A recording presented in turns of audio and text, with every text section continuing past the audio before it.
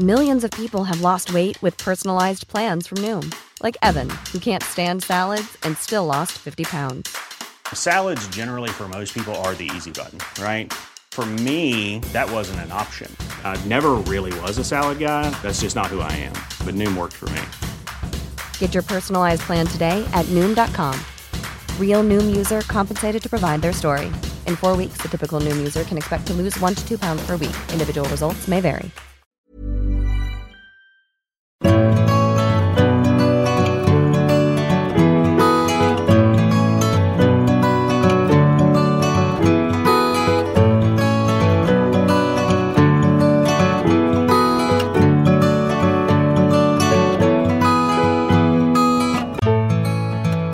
Veckans gäst är en av Sveriges mest kända trendspanare när det gäller inredning. Han är också en flitigt anlitad föreläsare som syns ofta i media som Trend-Stefan. I det här avsnittet pratar vi såklart framtid, om en inredningsvärdig förändring, om millennials som hellre lägger pengar på Netflix istället för inredning, om gigantiska mässor i Kina, till att happy är den nya svarta. Välkommen till Inredningspodden, Stefan Nilsson. Tack Johanna, tack. Vi har känt varandra i snart 10 år. Ja, minst va? Är det inte så? 2009, då hade jag ju Designgalleriet på Odengatan och så hade jag ju Trendgruppen och alltihopa. Du måste ha sprungit där 2009. Ja. 2008 öppnade vi. Ja, just det. Så det här blir en lång historia. We go way back säger vi egentligen.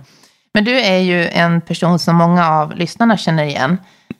Som, jag kan tycka att du är som Sveriges mest kända trendspanare. Som syns i tv och hörs i radio.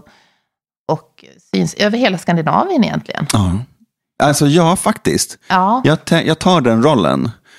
Det är okej. Jag har ju medvetet liksom blivit den här personen. Den här ganska publika personen. Jag döljer mig liksom inte bakom ett hemligt varumärke, utan jag är ju Stefan, eller Trend-Stefan. Ja, och du började ju faktiskt med ett popband också. Fab Five, vill du kännas vid den eller? Fab Five, tv-programmet, ja, jag vet inte om jag gör det fortfarande. Nej, men Fab Five är ju en del i min historia. Alltså jag är ju totalt transparent med allting. Jag menar, jag pratar till exempel om hur mycket storstad jag är och hur tuff kille jag bor i city i Stockholm. Men jag är från Sollentuna. Alltså, jag menar, det går inte att dölja några som helst spår där ute. Och Fab Five är en del av min historia, absolut. 5 killar som fick springa runt hemma hos heterosexuella män och göra om dem. Och Johanna, kan du gissa vilken roll jag hade? Alla killar hade ju någon roll. Det var kläder, det var mat och det var lite skönhet och det var lite olika grejer. Vilken roll hade Trend-Stefan? Du kanske hade du inredningen såklart? Nej. Kultur hade jag. Så det var jag som fick tala om för killarna hur de skulle sköta sig och sitta rak i ryggen och klinga inte i glasen och allt det här liksom. Ja, det var ordning och reda. Ordning och reda, ja. Men hur kom det sig att det här intresset för trender och framtid, hur kom det? Det som är, alltså det är nyfikenheten som är den starka drivkraften. Att försöka att se och försöka förstå sammanhangen i våran värld. Liksom. Varför tycker vi att matlagning är viktigt eller inte viktigt? Eller varför tycker vi att hälsa är viktigt eller inte viktigt? Alltså varför tycker vi de här sakerna?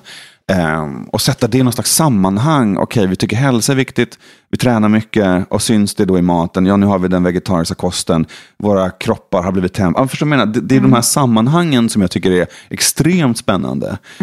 Och det är liksom, och det är hela min drivkraft, nyfikenheten. Jag har ett sånt klassiskt exempel. Jag började med radio när jag började bli trendspanare. Och då satt jag en gång i veckan och pratade om så här, men vad ser vi? Och då till exempel så kunde man säga så här, men nu ser vi måste, är det inte så att det är väldigt mycket indisk mat? Att vi har en indisk trend just nu.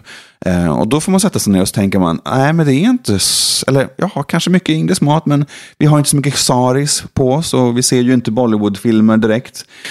Och är det inte så att vi snarare också äter thailändsk mat och vietnamesisk mat, att vi har en asiatisk mattrend.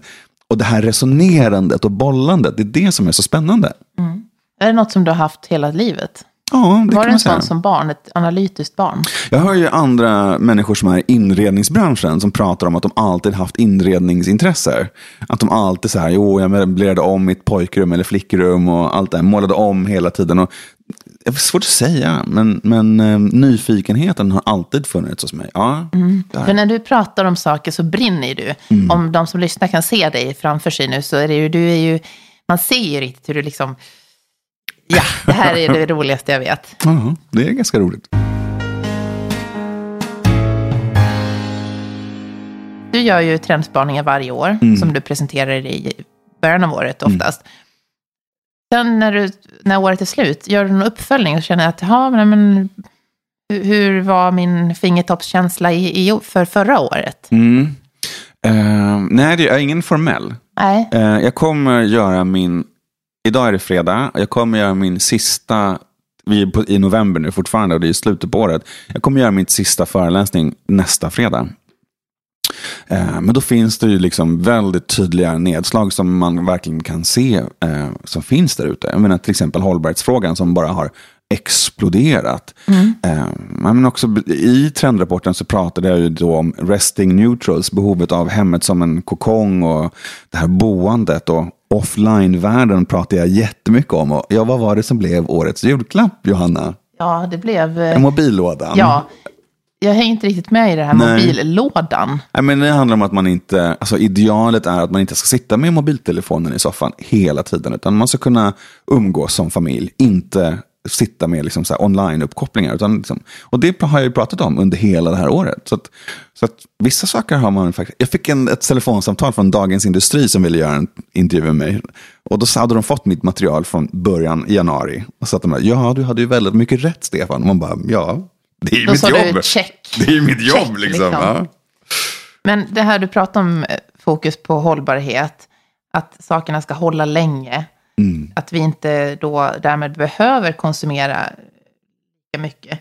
Men innebär det att vi kommer att vara mindre intresserade av trender framöver, tror du? Jag kan säga att mitt jobb har förändrats, absolut. Absolut, jättemycket.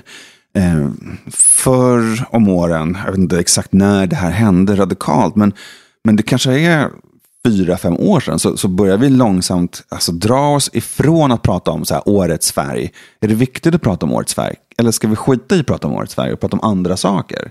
Så långsamt men säkert har liksom de andra ämnena tagit över från liksom färgform. Vilket är årets mönster? Alltså sådana saker är inte lika viktigt, utan det är andra saker. Så det är jättestort.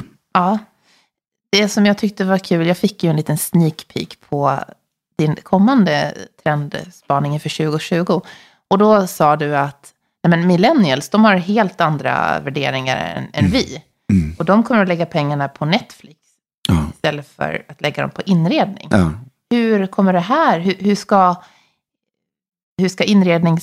för de som sitter och lyssnar som driver inredningsföretag, och hur ska de tänka för att nå den här målgruppen?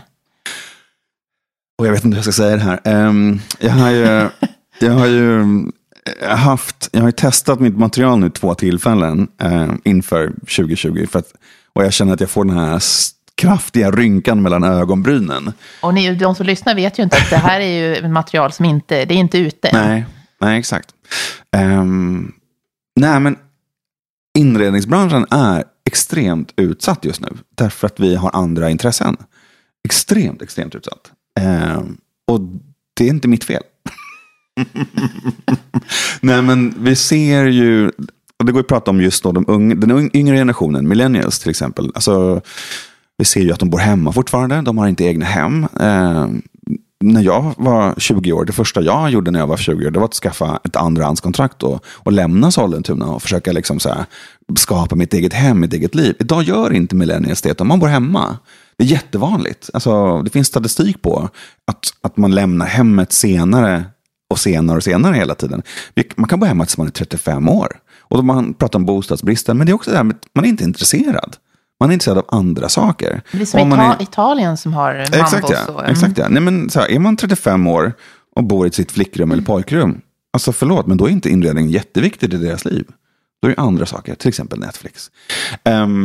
Jag tror att vi kommer se, och det är ju det här som är så jobbigt att säga, men jag tror att, jag har ju pratat om att många branscher har förändrats. Vi har pratat om att musikindustrin har förändrats. Vi köper inte skivor, vi lyssnar ju på Spotify istället, eller vi går inte på bio utan vi kollar ju på Netflix. Men du vet, alla industrier förändras. Och nästa industri som kommer att förändras är inredningsindustrin.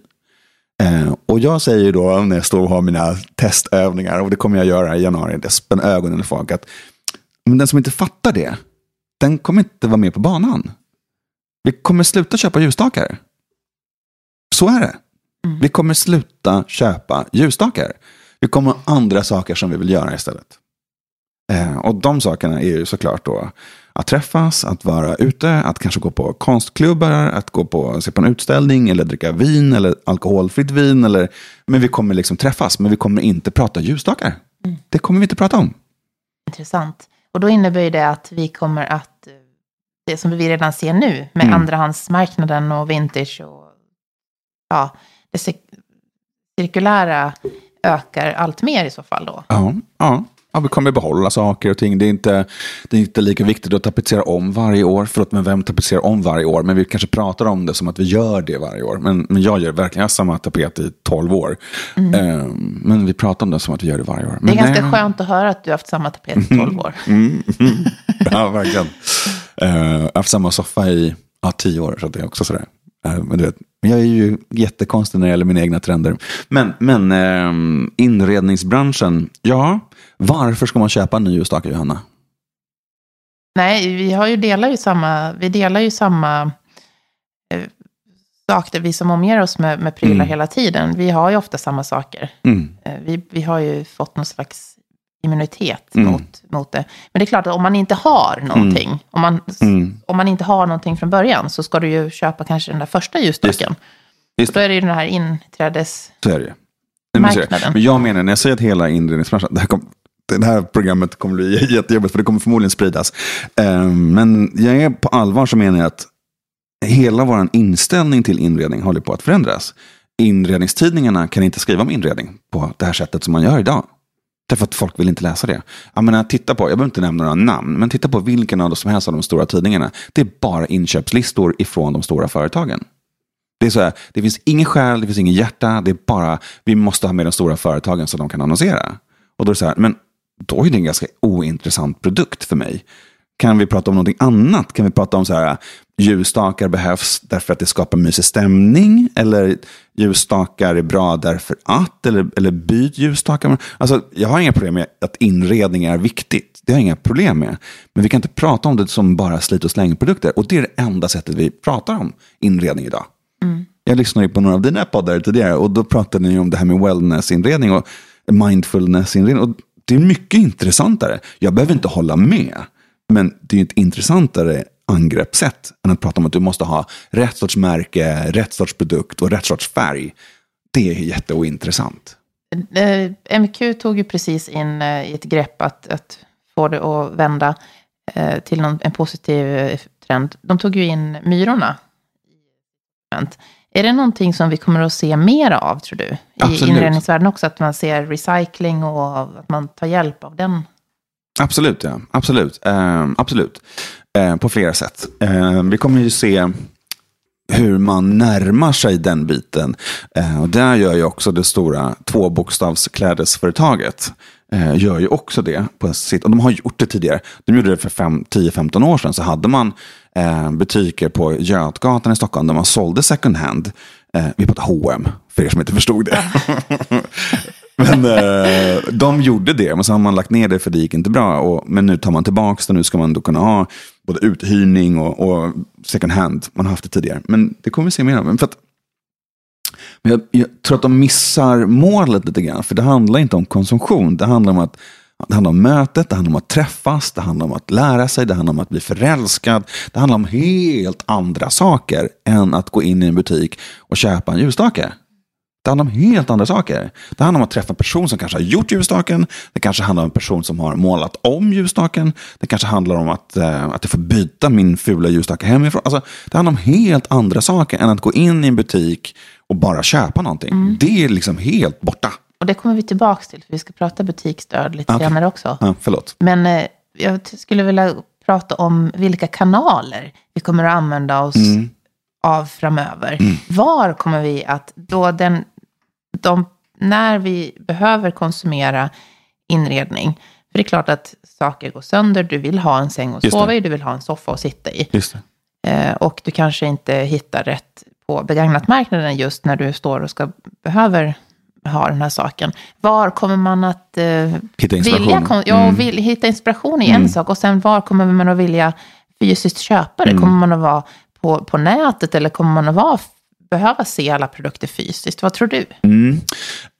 När det gäller informationsspridning så ser vi ju hur det går absolut till det digitala. Sen vad kanalen heter den Facebook eller heter den TikTok? Heter det TikTok? Ja. Jag har ingen aning. Ja, dina barn har väl TikTok, eller? Ja. Det kanske är en kanal som kommer. Jag menar bara det digitala, det är absolut. Vi har också pratat om att både du och jag har morgontidningen. Alltså vi är dinosaurier. Vem har morgontidning? Ja, men någon som är skitgammal. Det är ju jag också. Så att det... Ja, jag med. Nej, men så att det kommer ju ske där. Vi kommer också kunna se hur vi... Jag tror vi kommer se utvecklas mer är det som jag vill kalla för liksom någon slags ambassadörer.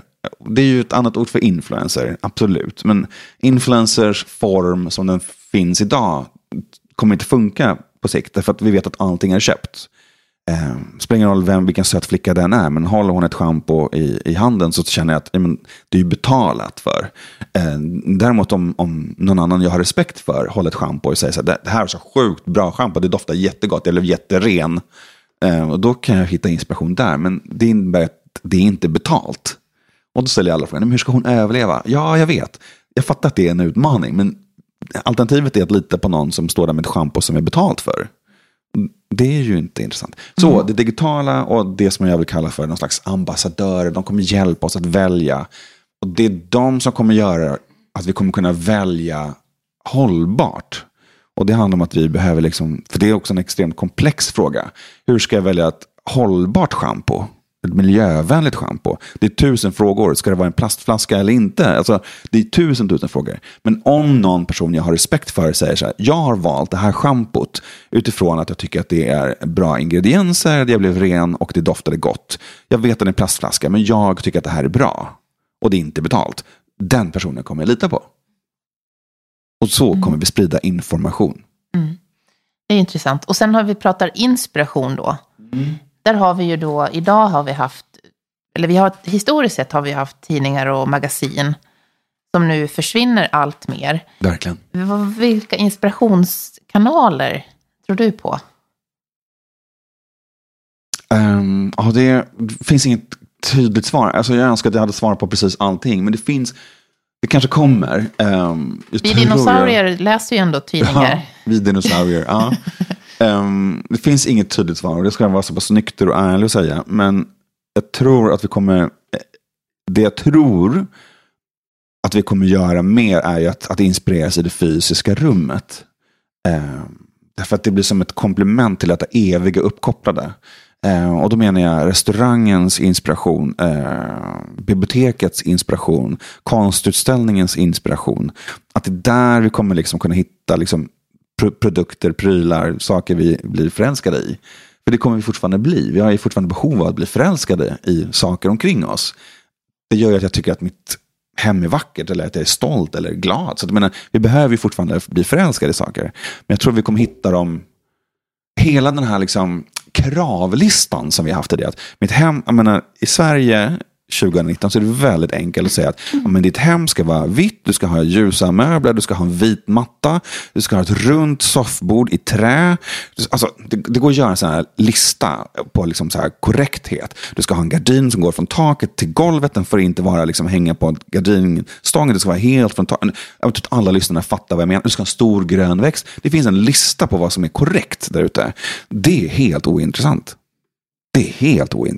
Så det här, alla som har en lista, släng den. Skit i det. Gör ditt kök rosa. För att du älskar rosa. Det är dit vi är på väg. Intressant. Det är jättejobbigt för alla som bara så här, hur ska jag våga måla ett kök rosa? Men man behöver inte göra det, men du fattar angreppsvinkeln där. Ja, jag förstår.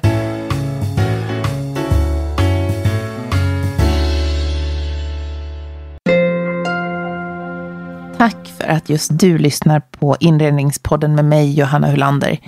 Tack för att ni nu är så många som lyssnar, så har det här blivit Sveriges största intervjupodd som handlar om inredning, design och arkitektur. Jätteroligt. Och hör gärna av dig om du har frågor, vill komma med synpunkter eller förslag på gäster. Eller kanske vill du att jag kommer upp till stället där du bor eller ner till stället där du bor för att livepodda med någon spännande gäst. info@joelhome.se eller DM. Är du ny lyssnare på Inredningspodden så finns det närmare 55 avsnitt nu att botanisera bland. På inredningspodden.com finns alla avsnitt samlade för olika sätt att lyssna, till exempel Spotify, iTunes eller Acast. Och där kan du också lämna din mailadress för att få nyhetsbrev. Följ även Inredningspodden på Instagram där vi finns under @inrednings_podden och på Facebook @inredningspodd. Där kan du skicka meddelanden, önska gäster som du skulle vilja lyssna på eller se korta filmer från varje avsnitt. För samarbeten och sponsring, mejla till info@joelhome.se. Vill du prata butiksstad nu? För nu har du ju varit och liksom tassat här. Mm. Vi, för dig som har gått runt och tittat i Stockholm så blir den ju väldigt påtaglig. Även om man går i Falun som du var häromdagen så ser du också att det var mycket tomma lokaler och man försöker hitta nya saker och man ska göra skatepark i gallerian. Just det. Men hur förhåller man sig? Du var ju inne på det, just där att man vill uppleva saker på restauranger till exempel. Är det någonting som vi kommer att bli en ny, någonting nytt utifrån den här butiksdöden? Ja, det sker internationellt. Och det bygger på att det finns entreprenörer och drivkrafter där som vågar göra andra saker. I Sverige så är vi väldigt fostrade i butiksledet, i retail. Vi är fostrade i att tänka skalbarhet. Alltså, vi är ett kedjeland. Hela Sverige består ju bara av kedjor. Några av dem är jättestora och starka. H&M och Ikea. Men sen så finns det alla andra. Vi pratar om MQ, vi pratar Lindex, vi pratar Pocket Shop. Allting är liksom kedjor. Vi är ett kedjeland. Och det är också det här med att nu lämnar vi det och behöver titta på de individuella lösningarna. Men vad jag ser är ju då vi behöver ha mötesplatser där vi träffas. Och jag var i Shanghai nu i Kina för snart en månad sedan, 3 veckor sedan. Och där ser man ju också ett exempel på ett sånt varuhus. Ett varuhus, man kan tänka sig att det är 5-6 våningar. Jag behöver inte säga några namn, men ni förstår ju alla vad jag menar för typ av varuhus. Det ska vara fint, mitt i de fina kvarteren. Det här varuhuset i Shanghai, det var bottenvåningen, alltså där man kommer in. Det var bara gallerier. Det var 5-6 gallerier, bara utställningar. Våning 1 och våning 2 var modebutiker. Våning 3 var bara aktivitetsdrivet. Oj. Och då menar jag, där var det en cooking class, alltså en matstudio som man kunde boka tid. Där kunde man gå och laga mat och lära sig laga kimchi eller vad man nu vill göra. Bredvid där fanns det en, man säger på engelska workshop, men det är alltså en arbetsstation där man kan sitta och göra sina egna smycken. Bredvid där fanns det då en konstavdelning med massa pannåer och stafflier som man lär sig att måla porträtt. Alltså detta, aktivitetsdrivna, det är nyckeln. Vad intressant. Det är nyckeln. Och det är det enda vi kommer vilja betala för framöver. Och där måste ju liksom kedjorna fatta.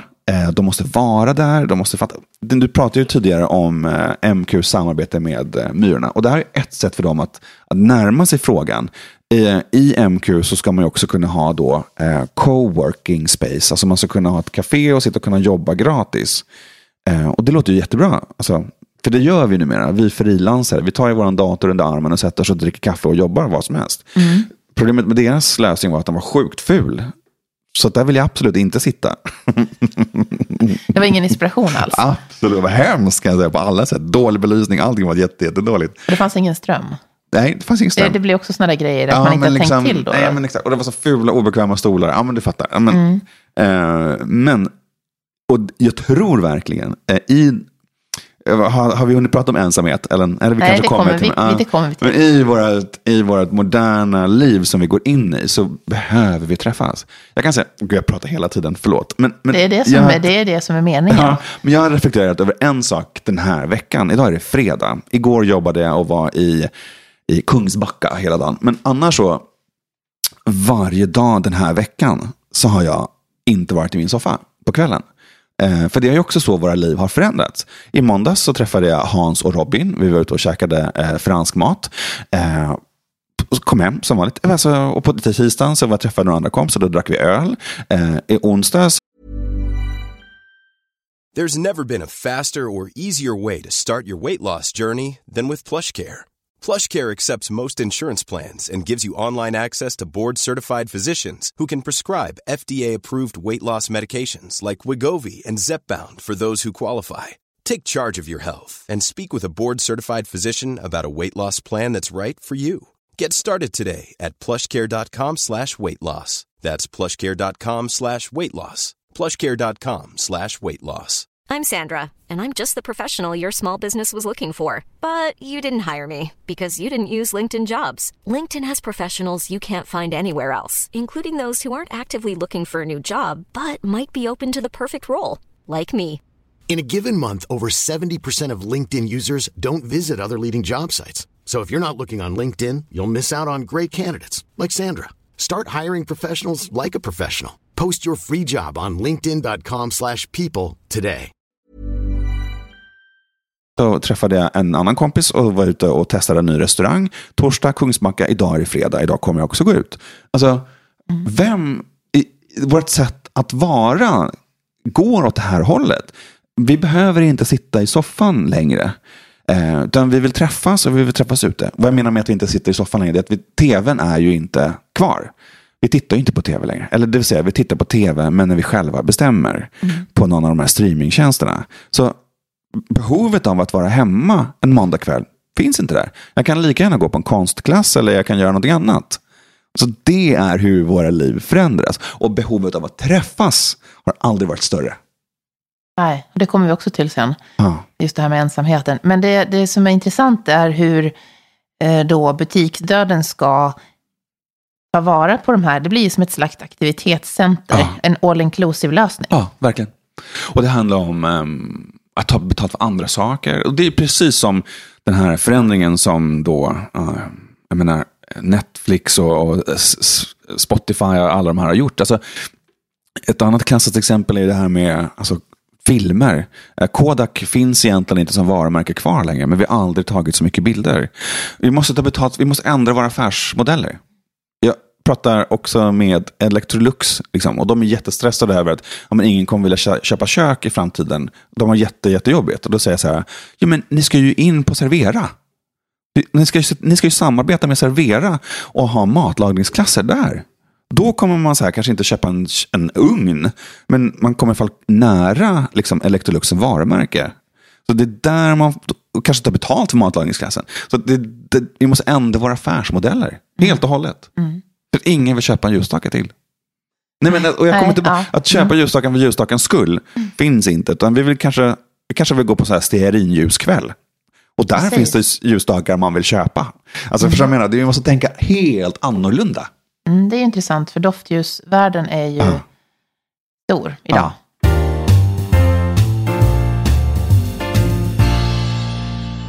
Vi måste gå tillbaks till kanton, eller kanton.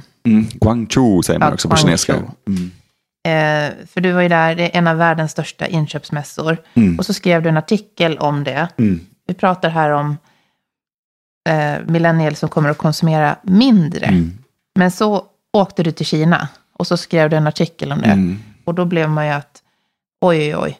För kan du inte ta oss med, för oss som aldrig varit på en sån här stor inköpsmässa, hur det går till? För mig var det en liten ögonöppnare att, okej. Och då har jag ändå jobbat i den här världen i 10 år. Ja, vad ska vi säga på koncentrerat inlägg här? Nej, men mässor, ja, exakt. Mässor är ju en viktig del i inredningsvärlden. Det är där man inspireras och där man gör sina inköp och där man skapar sina kontakter. Och i Sverige så har vi en stor mässa i Stockholm som heter Formex. Och den har kanske 700 utställare. Och alla gnäller över den för man blir inte tillräckligt inspirerad eller så, men all inspiration sker på mässan i Paris eller var det nu kan vara någonstans. Men mässor finns ju där för att du ska liksom så bli förälskad i varumärken och bli förälskad i produkter. Och så kom jag till Guangzhou, världens största inredningsmässa. Formex har 700 utställare. Guangzhou har 25 000 utställare. Oj. Ja. Ja. Och det var första gången du var där? Det var första gången jag var där. Och det var överrumplande på många sätt. Och såklart att i en värld med så mycket produkter. Jag vill inte säga att allting från 25 000 utställare är skit. Det är inte det handlar om. För att de gör ju jättebra saker i Kina. Förmodligen de här mikrofonerna som vi pratar i. Förmodligen gjorda i Kina. Liksom, så att de gör ju jättebra grejer. Men det var så mycket grejer. Så mycket onödiga saker. Det var liksom... Alltså, tänk dig elefanternas kyrkogård eller någonting. Det var så här, vem vill ha alla dessa konstiga, fula saker? Vem vill ha allt det här? Och framförallt så var det, jag fick ju hänga med 2 stycken företag som jag då hade förbokat. Och det var jättegeneröst av dem. Men det var design by pointing. Alla människor, alla västerlänningar var ju bara västerländska besökare. Alla västerlänningar var där för att tjäna pengar. Det handlar om att förhandla, om att få en produkt 2 öre billigare så att man kan tjäna mer pengar eller sälja produkten billigare. Det handlar ingenting om kärlek, det handlar bara om pengar. Bara om pengar. Och det handlar om att gå in i en monter som är ganska ful och så pekar man på en ljusstake, som vi pratat om ljusstakar nu under hela det här programmet. Och så pekar man på en ljusstake och säger man så här, jag vill ha den fast 5 centimeter högre. Genom att få den fast 5 centimeter högre så får du en unik produkt och då har du inte kopierat någon. Jaha. Så det som var så påtagligt var att detta beteende fanns där.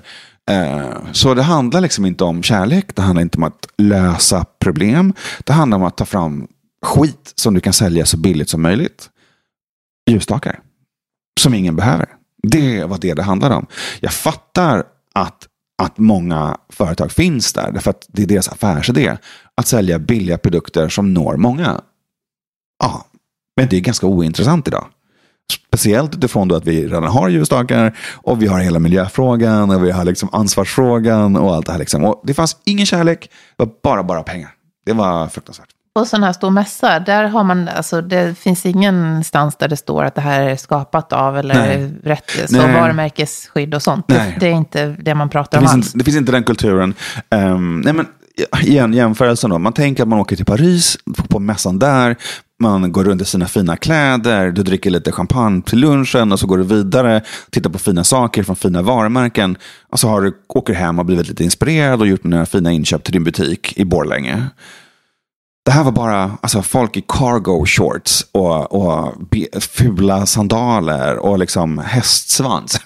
Jag hatar inte hästsvans, det är inte det handlar om. Men jag försöker bygga upp den här bilden av fulhet, dålig luft, för det handlar bara om att kränga.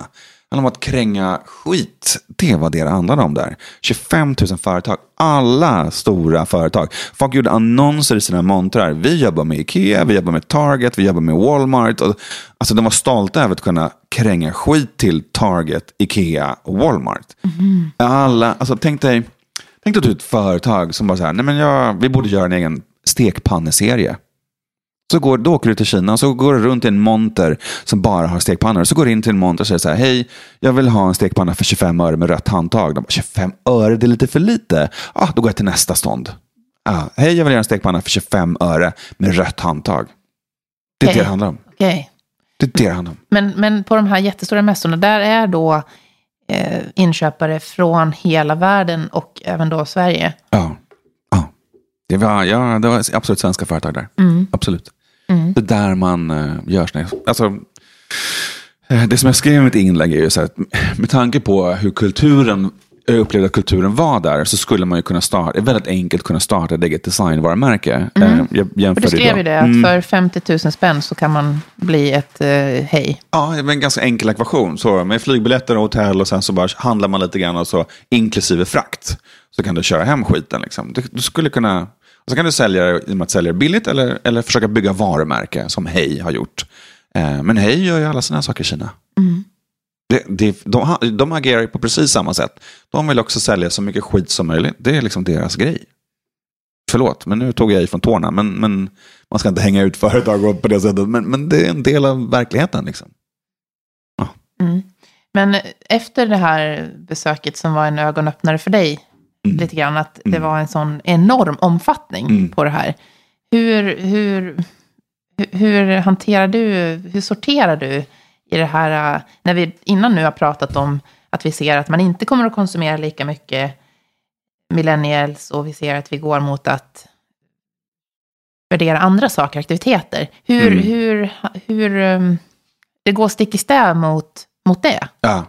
Jag vill mena att det enda sättet att kunna hantera den här informationen ifrån Kina är att göra produkter på ett helt annat sätt än det som görs där. Och det är den typen av produkter vi kommer vilja köpa i butiker som tillhandahåller den typen av produkter. Och det är 4 saker som jag vill absolut trycka på. Det är produkter med en historia.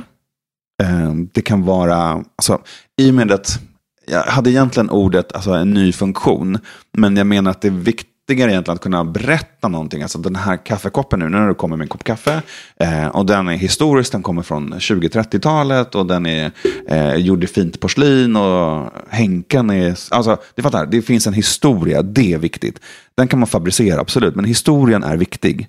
Punkt 1. Punkt 2, äkthet.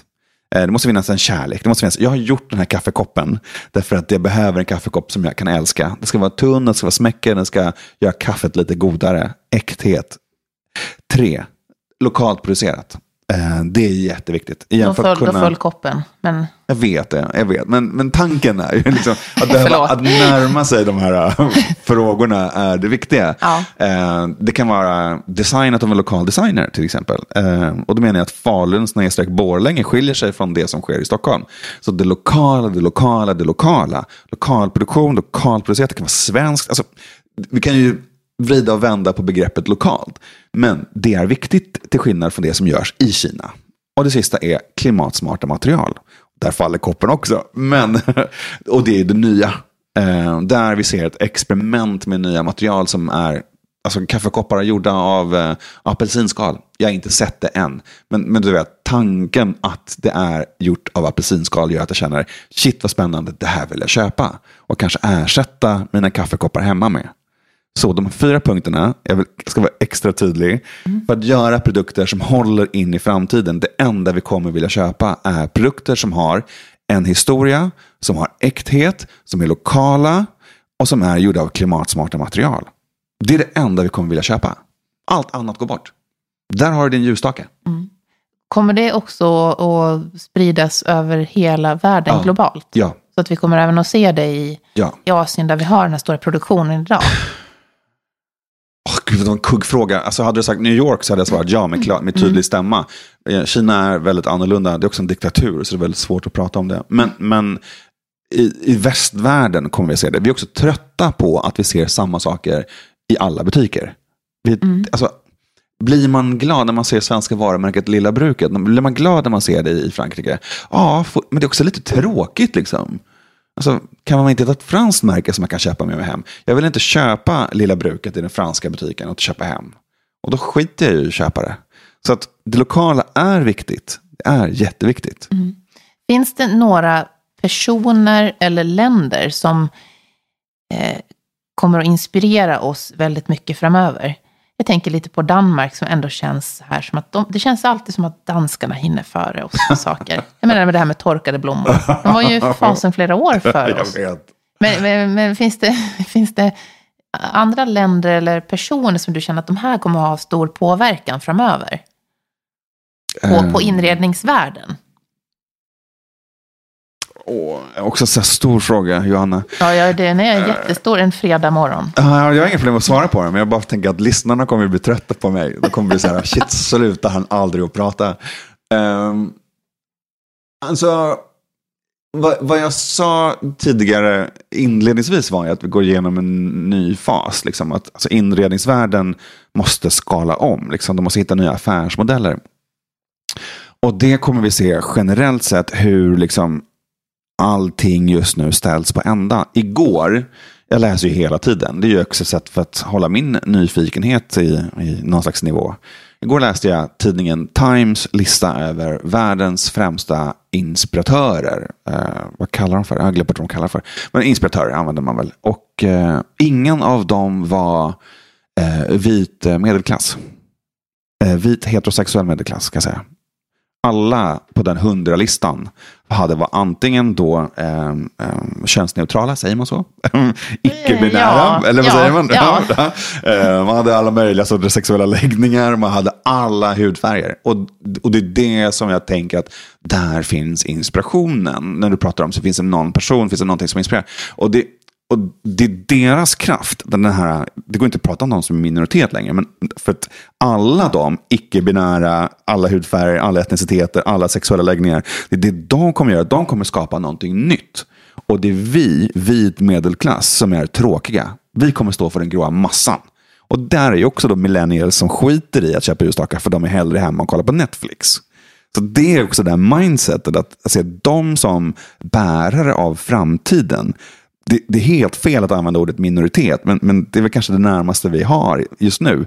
Men det är deras kraft, det är deras inspiration, det är de som, och mycket av det som vi har idag kommer ju ur det, eller har kommit ur det här. Rockmusiken är det, rapmusiken är det. Alltså mycket är ursprunget ur från någon slags underground utanförskap, och det är det som sker nu. Och det är också någonting unikt då, så man har någonting som inte alla... Ja, så vi kommer ju se vi kommer så här bli inspirerade av den typen av personer. Är det RuPaul's Drag Race? Är det? Ja, kanske. Men det kan också vara som den här en tv-serie som går på någon av de här streamingtjänsterna. Den CP-skadade killen och hans sexliv. Liksom. Det finns inte en tv-serie. Okay. Ja, jag ser The Good Doctor. Han har autism och lite olika... Ja, men så. Det kan man prata om också. Alltså, det hela det här... Alltså ordet normal är ju liksom fult. Och det är liksom det unika som man vill vara.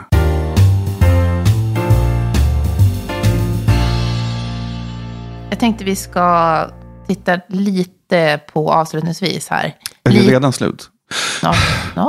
Snart så kommer det ett slut. Men jag tänkte vi ska titta lite på några saker som du kanske kan bjuda på. Lite sådana här som jag har fått lite sneak peeks på 2020. Och du kommer att prata om i januari. För jag tycker det stack ut några saker. Dels den här biten med ensamhet som du pratade om lite innan. Hur tar det sig uttryck? Där kan vi luta oss mot statistiken. Det tycker jag är det intressanta. Jag tycker statistik är en jätteintressant företeelse i min trendspanarvärld. Mycket av mina trendspanarkollegor går ju på känsla i magen. Det känns som att det är gult. Det känns som att rosa kommer efter gult. Alltså det känns som. Och jag tycker det är roligt att titta på statistik. Och där finns ju just nu jättemycket prat om ensamhet. Man kan prata om att singelhushållen ökar. Det är såklart i våra storstadsregioner. Men just nu så är 43% av alla hushåll i USA är singelhushåll. 43%. Det pratar alltså om att snart är det normen att vara singel. Det är normen snart. Och sen kan vi också prata om det här med att arbeta så som du och jag gör. Det här frilanslivet. Gig-ekonomin också exploderar. 2027 så har man räknat ut att majoriteten av alla anställningar är frilansanställningar. Sen kan man prata om då både singellivet och frilansandet. Gör man det frivilligt eller tvingas man in i det därför att så ser verkligheten ut? Det är ingen som vill anställa dig eller det är ingen som vill ligga med dig. Eller du fattar vad jag menar. Och det är också en del i, men oavsett om man vill det, alltså väljer det eller inte, så är det så verkligheten ser ut. Det vill säga att du vaknar ensam, du går till jobbet och är ensam och kommer hem och är ensam. Så ser din vardag ut. Och det är där i detta som man kommer vilja mötas. Alltså det mötet är liksom det viktigaste vi kommer att ha. Alla statusmärken är så här skitsamma. Det handlar om att träffas. Att göra roliga och spännande och nyfikna saker. Och det är en jätteutmaning. Jag har ju också fått såna här frågor. Om Stefan, kan inte du starta en sån grej då? För jag berättade för några, jag har börjat läcka det här med mötandet. Och då blir man så här, vad fan ska man hitta på, Johanna? Jag har ingen aning. Aktivitetshus för... Nej, men det är klart att man kan göra så här föreläsningar och så, men det är inte så enkelt idag. Du måste vara nyfiken och kreativ. Och jag hittade ett exempel på en sak som man ser börja exporteras till USA. Det är en spansk företeelse.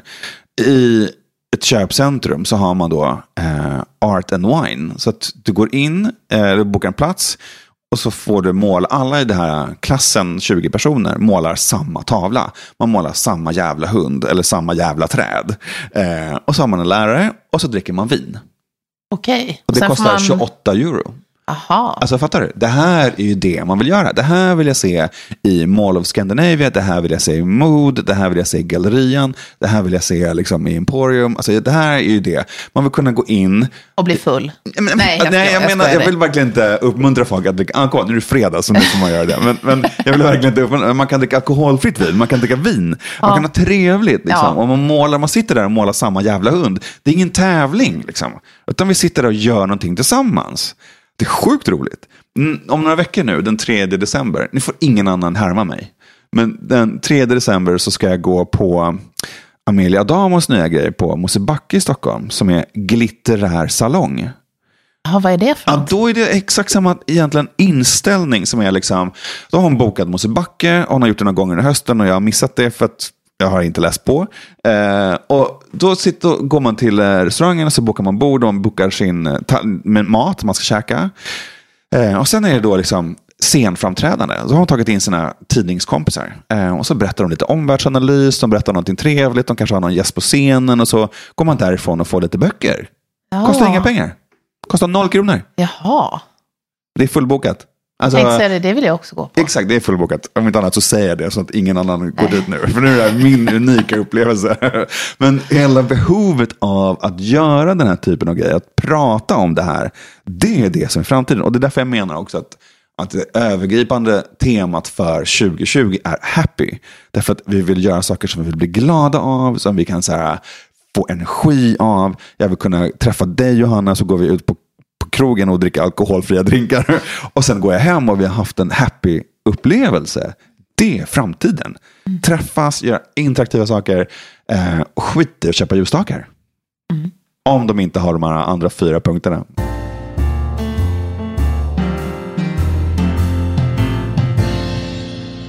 Sen har vi ju det som jag tyckte var också roligt att höra. Plantfluencers. Plantfluencers. Apropå torkade blommor. Ja, men jag har ju fortfarande i min trendrapport så har jag en massa estetiska resonemang också. Vi kommer att se 70-tal, vi kommer att se orange, vi kommer att se skarpare blåa toner tillsammans med skarpare gröna toner. Ja, men jag har ju såklart också en färg- och formbit också. Men den tog jag bort. Jag förstår det. Ja. Och det är också det som händer nu. Alltså folk är mer intresserade av att prata om det som jag kallar för förvagnen eller det som jag pratade om innan. Och sektionen som handlar om färgform blir mindre och mindre. Därför att vi vill prata om de andra sakerna. Ja, anyway. Men glömde jag bort vad jag var, Johanna? Ja, vi pratar ju om grönt och torkat. Just det. Plantfluencers var det. Och en av de sakerna som vi kommer intressera oss för såklart är ju växter. Vi köper inte ljusstakar utan vi köper saker som vi förbrukar. Så dina doftljus till exempel är ju intressanta för dem. Förbrukar vi ju så de tar ju slut. Och växterna dör. Ja, och då blir det torkade blommor. Exakt. Nej, men, och då så blir det också... För vi vill ju ha liksom vissa skrytsaker att kunna berätta för varandra. Kolla, jag har lyckats få ett palettblad av Johanna som jag fått att överleva. Och nu blommar, kolla vad fint det är. Och så lägger jag ut det på Instagram. Och då finns det ju då liksom såklart. Man kan fota sina växter. Så istället för att fota maten, food porn är så 2018. Och istället så är det plant porn. Man fotar sina växter. Och så finns det då också en speciellt segment där. Alltså fotar man sina växter tillräckligt mycket så kan man bli plantfluencer istället för influencer. Och är man en cool kille eller cool tjej så kan man då liksom lägga ut då liksom vissa sorters växter som man har drivit upp som sticklingar och så får man jättemycket applåder och mycket likes. För att det är det vi gillar. Vi gillar inte varumärken längre. Vi gillar hellre de andra sakerna med äkthet och värde och hållbarhet. Det är de sakerna som vi gillar. Vi trycker inte likes på varumärkesväskan längre. Det är också en jättestark förändring. Men plantfluencers tycker jag var jättekul. Det tar jag med mig inte för nästa år. Bra. I den här podden får man ju önska en gäst som man vill lyssna på i ett kommande avsnitt. Det har varit de som har nämnt döda personer. Det blir en utmaning. Men man kan ju prata om dem. Men är det någon person som du tycker att men den här skulle ju vara intressant att höra mer om? Alltså jag tänker ju att jag skulle vilja höra någon som står för det här utanförskapet. Det tänker jag. De här människorna i tidningen Time, de är alla icke-svenskar. Det är ingen, alltså Greta är inte med, det är för att hon är vit medelklass. Men så att någon där skulle jag vilja ha. Ja, men han med CP-skadan och hans sexliv liksom. Alltså vilken utmaning, det skulle jag vilja höra. En utmaning för mig också att få med honom på den, men det kan gå. Det kan man få önska, eller hur? Ja, Så absolut, det, absolut. Om de andra önskar döda personer så vill jag ha en CP-skadad kille som pratar om sitt sexliv. Det vill jag ha. Ja, men jag tar med det på listan. Om man vill komma i kontakt med dig, hur gör man då? Ja, men det är väldigt enkelt. Jag heter ju Trend-Stefan. Så att det är bara att gå in i Google så hittar man Trend-Stefan. Alltså, jag finns på Instagram som Trend-Stefan och jag finns på blogg som Trend-Stefan och ja, men allting är Trend-Stefan. Jag finns på YouTube som Trend-Stefan också. Snart som docka också? Nej. Nej, verkligen inte. Men som ljusstake. Kanske som ljusstake. Vem vet? Kanske. Ja.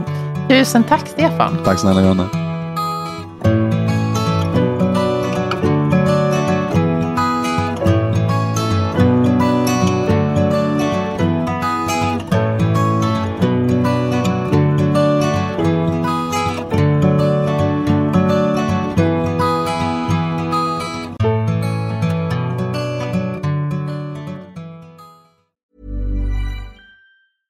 Imagine the softest sheets you've ever felt. Now imagine them getting even softer over time. That's what you'll feel with Boll & Branch's organic cotton sheets. In a recent customer survey, 96% replied that Boll & Branch sheets get softer with every wash. Start getting your best night's sleep in these sheets that get softer and softer for years to come. Try their sheets with a 30-night guarantee. Plus, get 15% off your first order at bollandbranch.com. Code BUTTERY. Exclusions apply. See site for details. Planning for your next trip? Elevate your travel style with Quince. Quince has all the jet-setting essentials you'll want for your next getaway, like European linen, premium luggage options, buttery soft Italian leather bags, and so much more. And is all priced at 50 to 80% less than similar brands. Plus, Quince only works with factories that use safe and ethical manufacturing practices. Pack your bags with high-quality essentials you'll be wearing for vacations to come with Quince. Go to quince.com/pack for free shipping and 365-day returns.